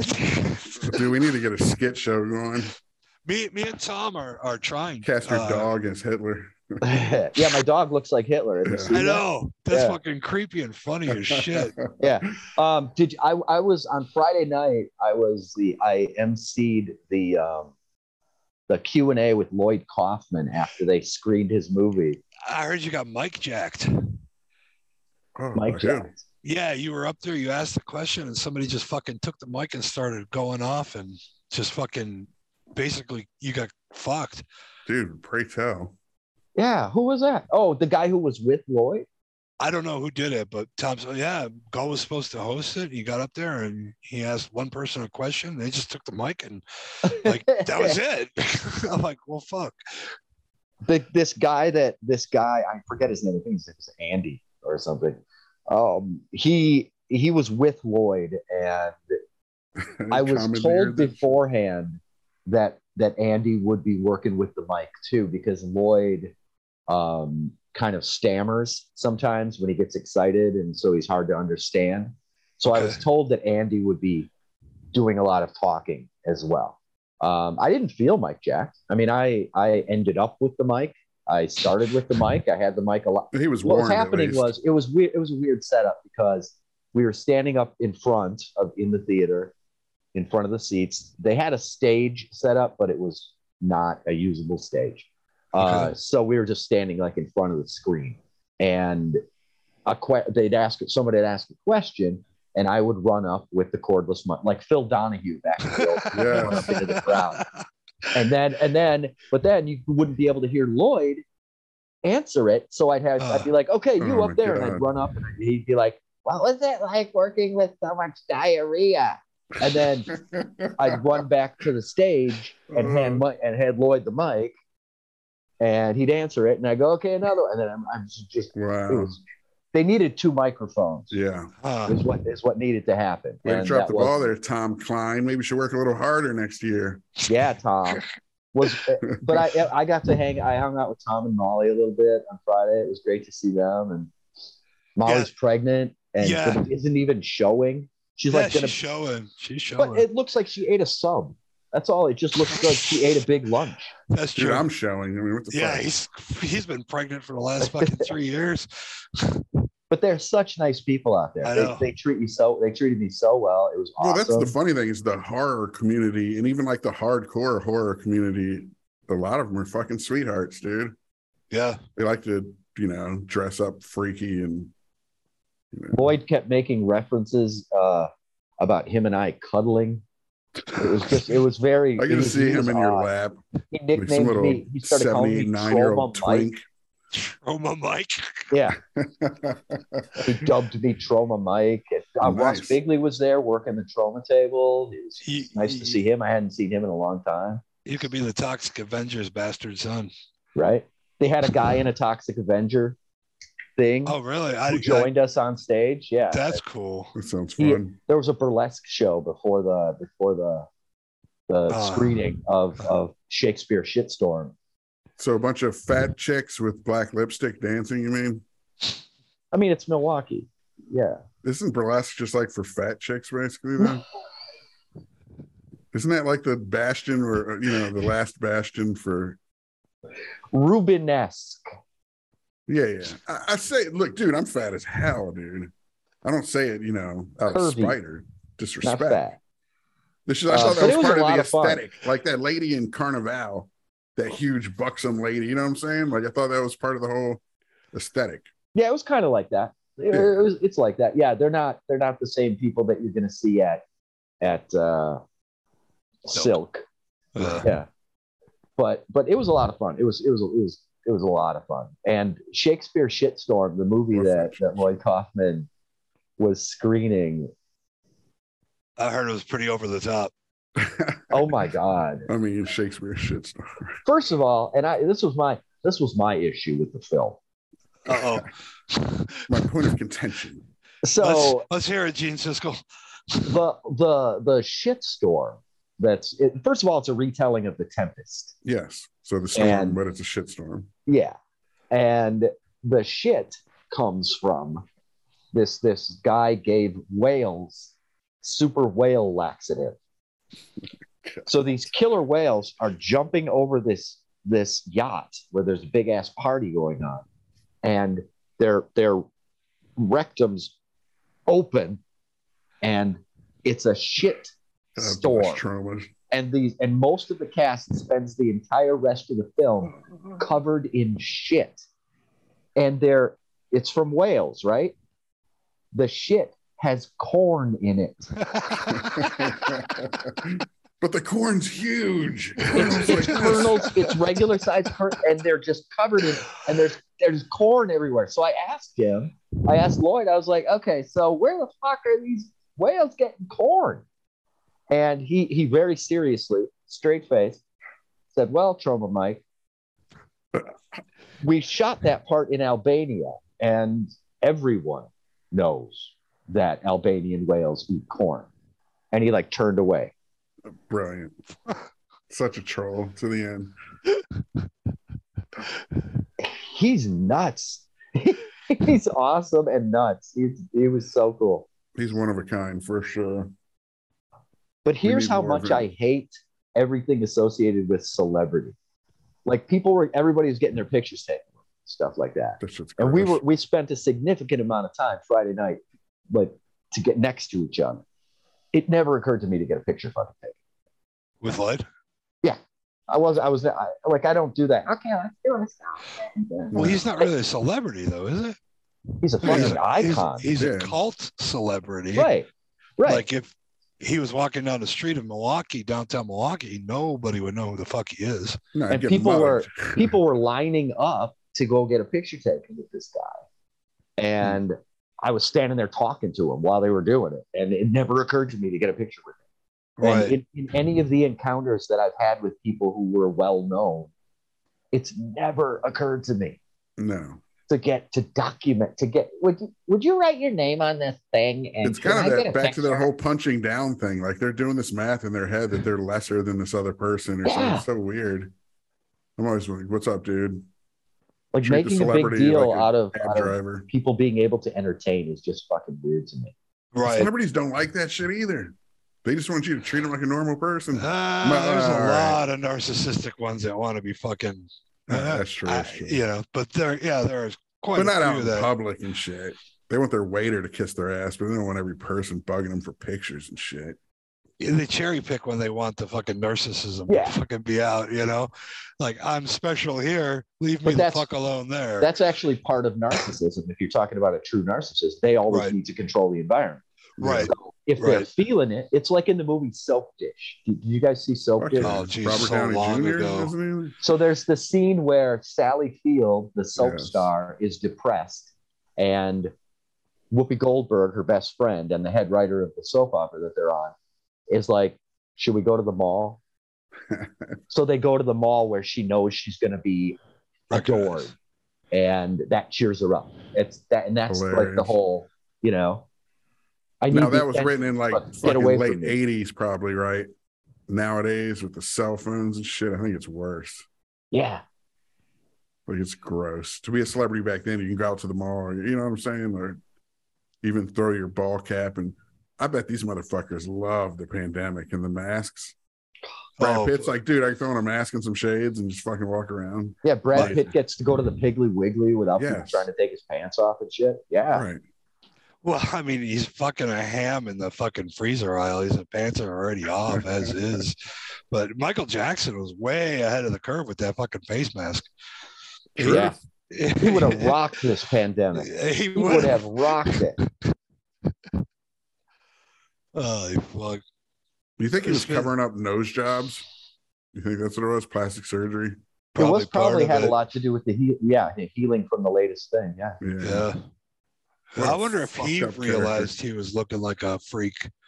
Only if he had mirrors in his house. You know what sucks? No one will ever make like a real Michael Jackson movie. They'll make some shitty biopic like the Queen one and shit where they don't hit the real dirt, dude. It should be like the castrati aspect, the whole thing with the doctor and shit. Like, he was so closed off on his true emotions and feelings, though, so it would be almost impossible.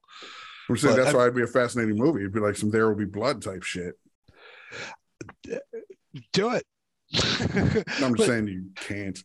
I wish there was footage that was available that I could see of him speaking normally. Like, I've watched interviews and I've read interviews with Lisa Marie Presley, to whom he was married back for like 20 minutes. Right. And she says that he used to, in private, just talk like a black dude. He didn't do the whole. Like, he'd finish with an interview and be like, "Thank you so much, guys." The door closed. These motherfuckers won't. Motherfucker! I didn't hear he talk like a black guy, like walk around and go, "You don't know what I mean? I ain't got time for this." But like, he talked like just a normal dude, like a normal black dude. Well, he was a black guy from Gary, Indiana, so yeah, but he was like chemically castrated before he hit puberty, essentially, right? I want to find out the whole, like, there's so, like, do you guys think he molested those kids? Yeah. You do? But I don't think I don't think he thought he was molesting kids. I think he had that part of his life not exist. And that's at the point when he was the age of those kids, he wasn't allowed to be a person. He was a product. He wasn't, right. So he never had a childhood. I think he was just having the childhood he could have with people of that age. And I think he did the thing. I think he did the things, but I don't think he thought he was doing anything wrong for the most part at first. Well, yeah. What about you, Jay? What do you think he did or didn't? I don't have nearly enough evidence to make up my mind and say one way or the other. I would say, obviously, the whole Arrested Development thing is a major factor and that should be taken into consideration. And it's funny how much empathy we have for people with mental illness until their mental illness makes them do something we don't like. Right. Roseanne being an example, Roseanne's tweets. Oh, Roseanne with the traumatic brain injury and shit. Roseanne, who, you know what I mean? Who also has done all these things to champion. I forgot about the tweet. Yeah. The tweet wasn't even offensive. So they just don't even get me started on that tweet. First of all, that person did look like a Planet of the Apes character. Yes. The hairdo was not helping you.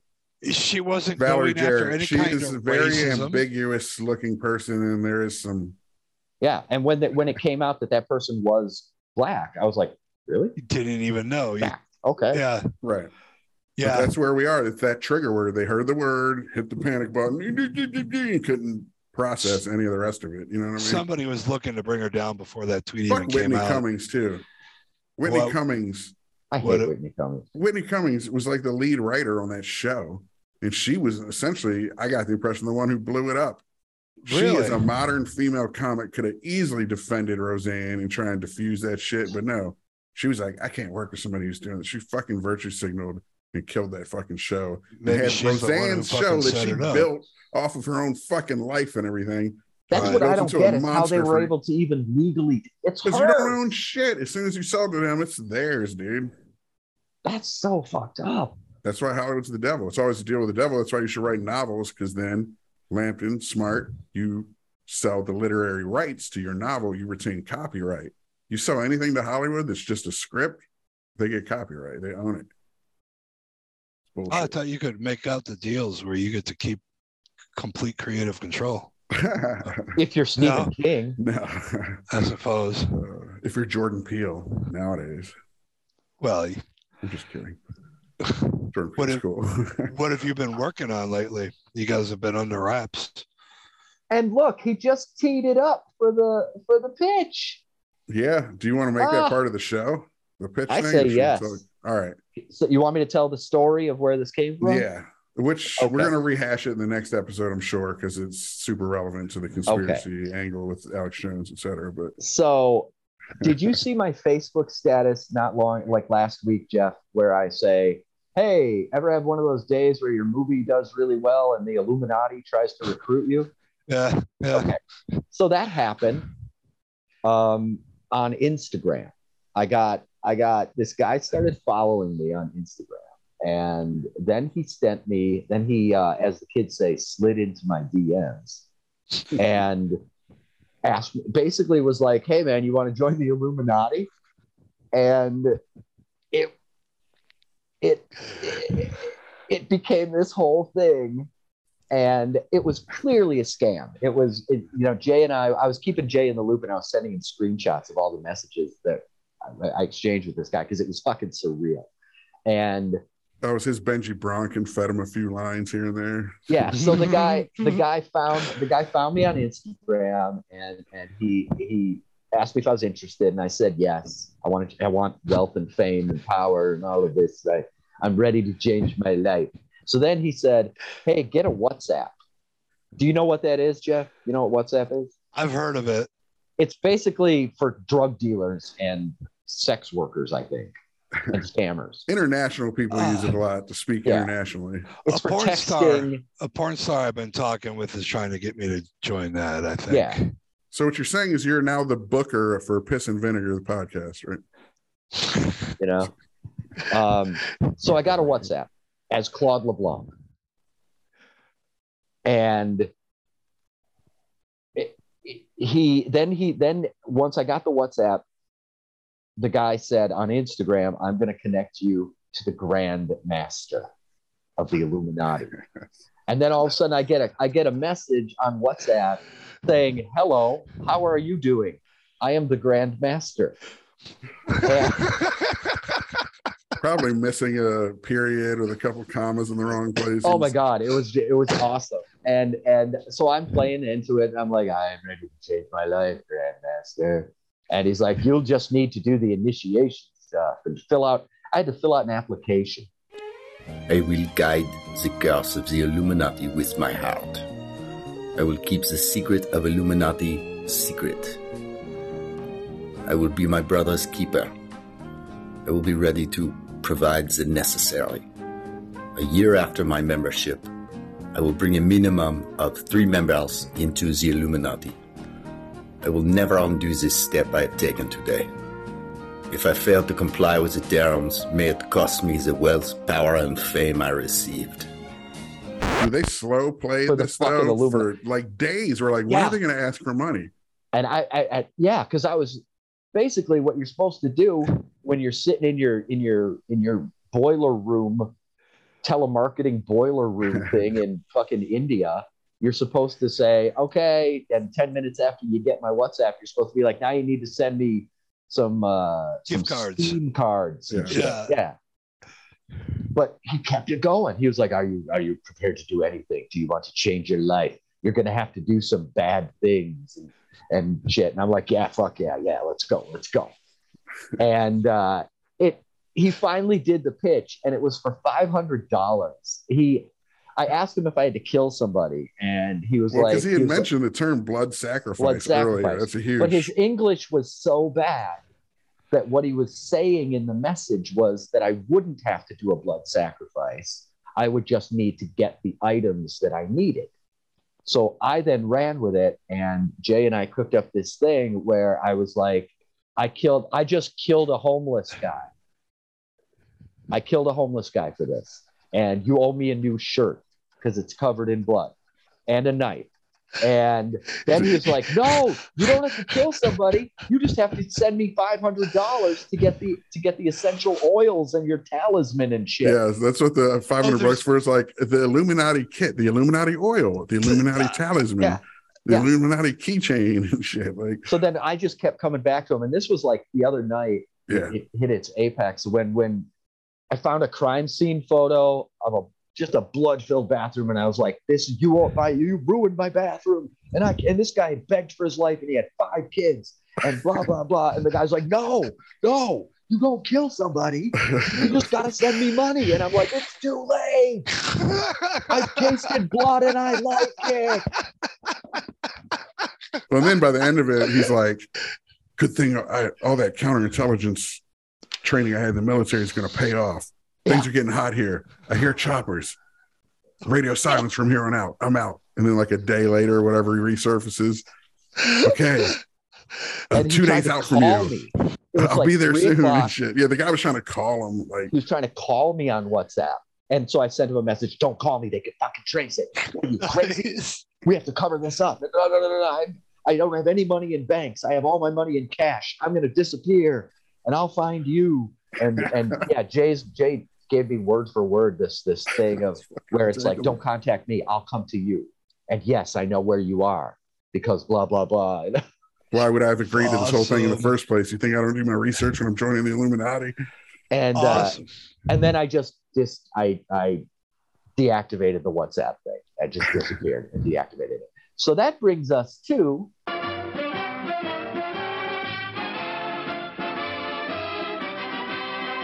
so what do you two ugly fucks got coming up next? You fucking behemoth looking Jabba the Hutt bearded motherfucker. What are you gonna do with this fucking emaciated albino Ethiopian? Well, since you asked, you fucking sloppy, diseased, wannabe Viking, driveway pickle roadie, fantasizing, Vince Neil sucking. I thought you were supposed to offend me here. It's so funny. As I was going, I was like, am I just building a case here? That's the kind of shit he has. His idealized version of himself. Wear your sexiest outfit. What is that? What is that usually?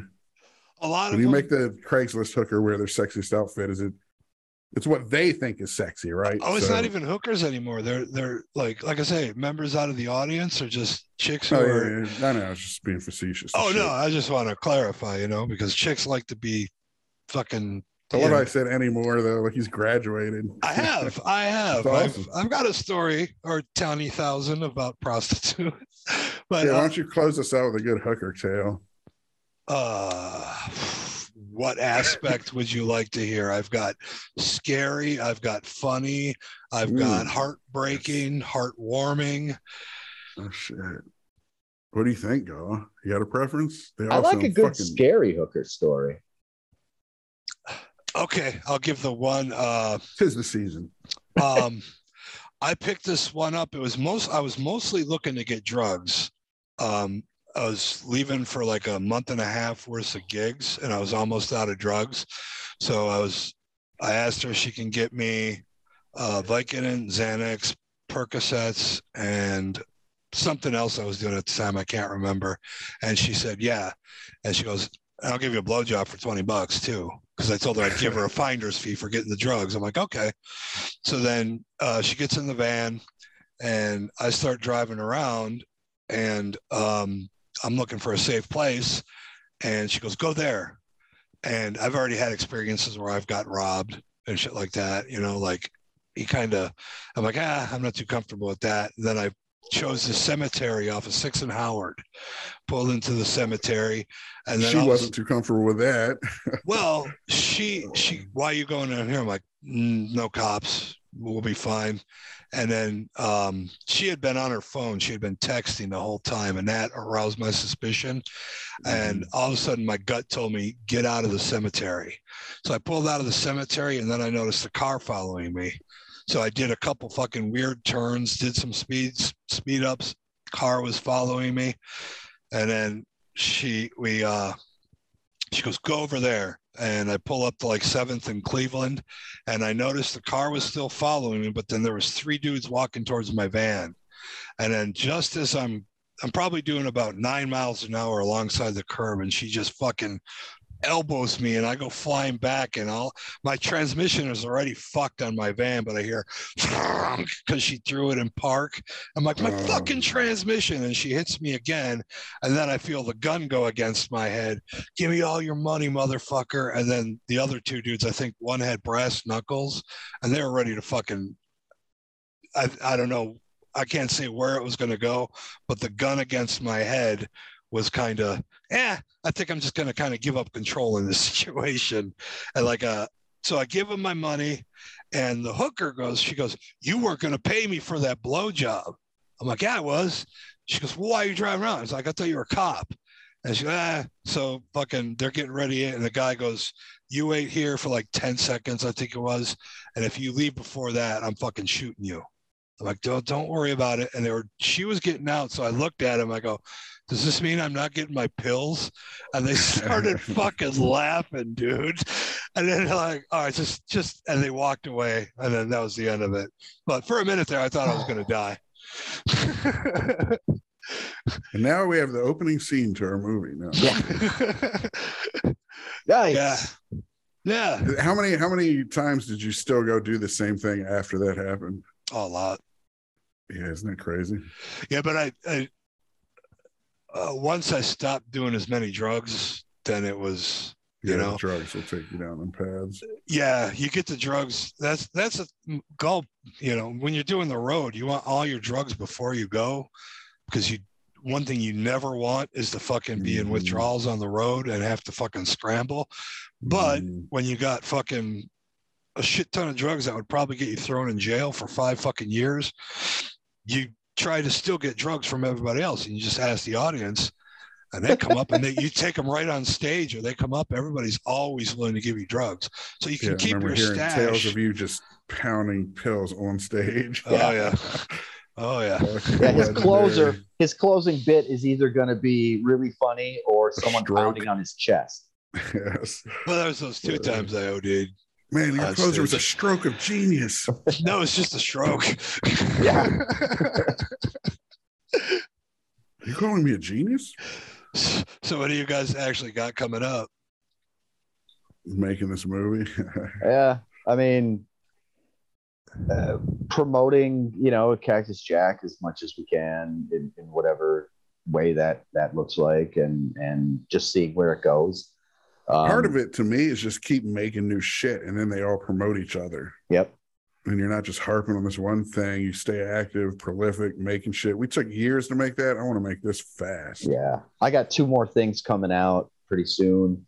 I did a horror movie, a vampire, it's called The Undead and the Grimoire.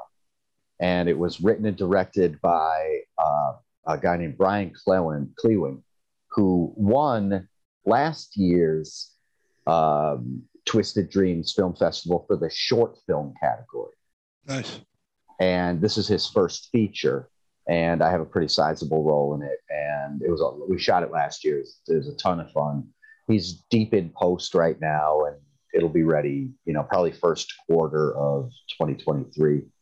And then I did a Ross Bigley movie that I was shooting. We were shooting that piecemeal while we were doing Cactus Jack, and I play twins in that one. And a hooker chops my head off. Nice. Yeah. So that's a lot of fun. Mike, indeed. And that should be Ross's. Ross takes his time. He does it. He wants it to be what he wants it to be. So he doesn't like churn stuff out quickly. So he's still working on post on that. And that's going to be coming out probably early next year too. Nice. Yeah. So can you submit Jack to festivals now that you've got a distribution deal? We have, but no one has the balls. Twisted Dreams, the only ones that had the balls to fucking program it. Really? We swept the awards, you bitches. So more of you should program us.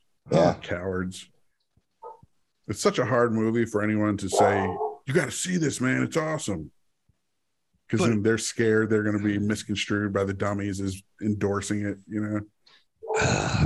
It's stupid, dude. People are dumb. But again, we just keep making shit and shit that's not like it so they can't pigeonhole us. Right. I think that's important too. Yeah. I need to play a good guy. I need to play a good guy pretty soon.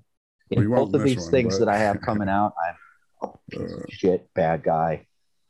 I'm 3 pieces of shit bad guys. Well, start thinking about your character in this thing we were just talking about. Think of your character in this and find a way to humanize him. Let's discuss ways to make him desperate as well, you know? Yeah, you got to raise money because you got something. You got to pay for your fucking wife's chemo or some shit. Yeah. You know? Something. Yeah. Something. Why don't you close us out with a heartwarming hooker story? If you got a quick one. A heartwarming hooker story. I really am a softie at heart. I'm trying to think because there's actually quite a few. I mean, there's quite a few prostitutes that I've helped get off the streets, get sober, and okay. There's the one, met her on accident, as I do most. Having Lampton as a John was such a traumatic experience that they just quit the biz cold turkey, got their fucking life together, joined the PTA. Fucking... Was that Artie Lang's joke, or I'm their rock bottom or something like that? One of hooker's rock bottom. But sorry, go ahead. I had to. There's this one. I thought she just needed a ride, and she gets in the car and she's talking to me. She tells me she's on dialysis. And then she makes her pitch that, like, hey, I've got a criminal record. I can't get a job. I'm on dialysis. I go 3 days, 1 week, 2 days the other. Can't get on a kidney list because of my drug issues. So take her back to my place. We do her thing. And then we start talking and become friends. And then it was, we kind of dated a little bit, not like dated, but and then I helped her get a job by me at a particular restaurant, and she worked there for a while, and then she got the experience she needed to get another job, a full-time job as a waitress at another restaurant. She got clean. She got off drugs. Because she got clean and she got off drugs, they put her on the donor list to get the kidney. And then when I moved to Austin, that's when the heartwarming part ends. And I went to call her to see if she got the kidney yet or what. And I dialed the wrong person with the same name. And I'm too nice of a guy to hang up when she answered the phone. Oh, how are you doing? Somebody I vowed never to talk to again, all because they had the same fucking name. And then, well, I want to go to your show next time you're in town. And then we all know what happened from there. So that heartwarming part of me helping a prostitute get off drugs, get off the streets, get a job. She did get a kidney, I found out. So she got her kidney transplant. And that heartwarming story turned into a living hell for me. All because a hooker with bad kidneys had the same fucking name as the devil. And I'm too nice of a guy to hang up the fucking phone. Masterful way to portray your plight and to carry us out of this, because I'd asked for a heartwarming one and you gave us heartwarming and tragic. Way to fucking punctuate it. All right. I guess that's the first episode of Piss and Vinegar, fuckers.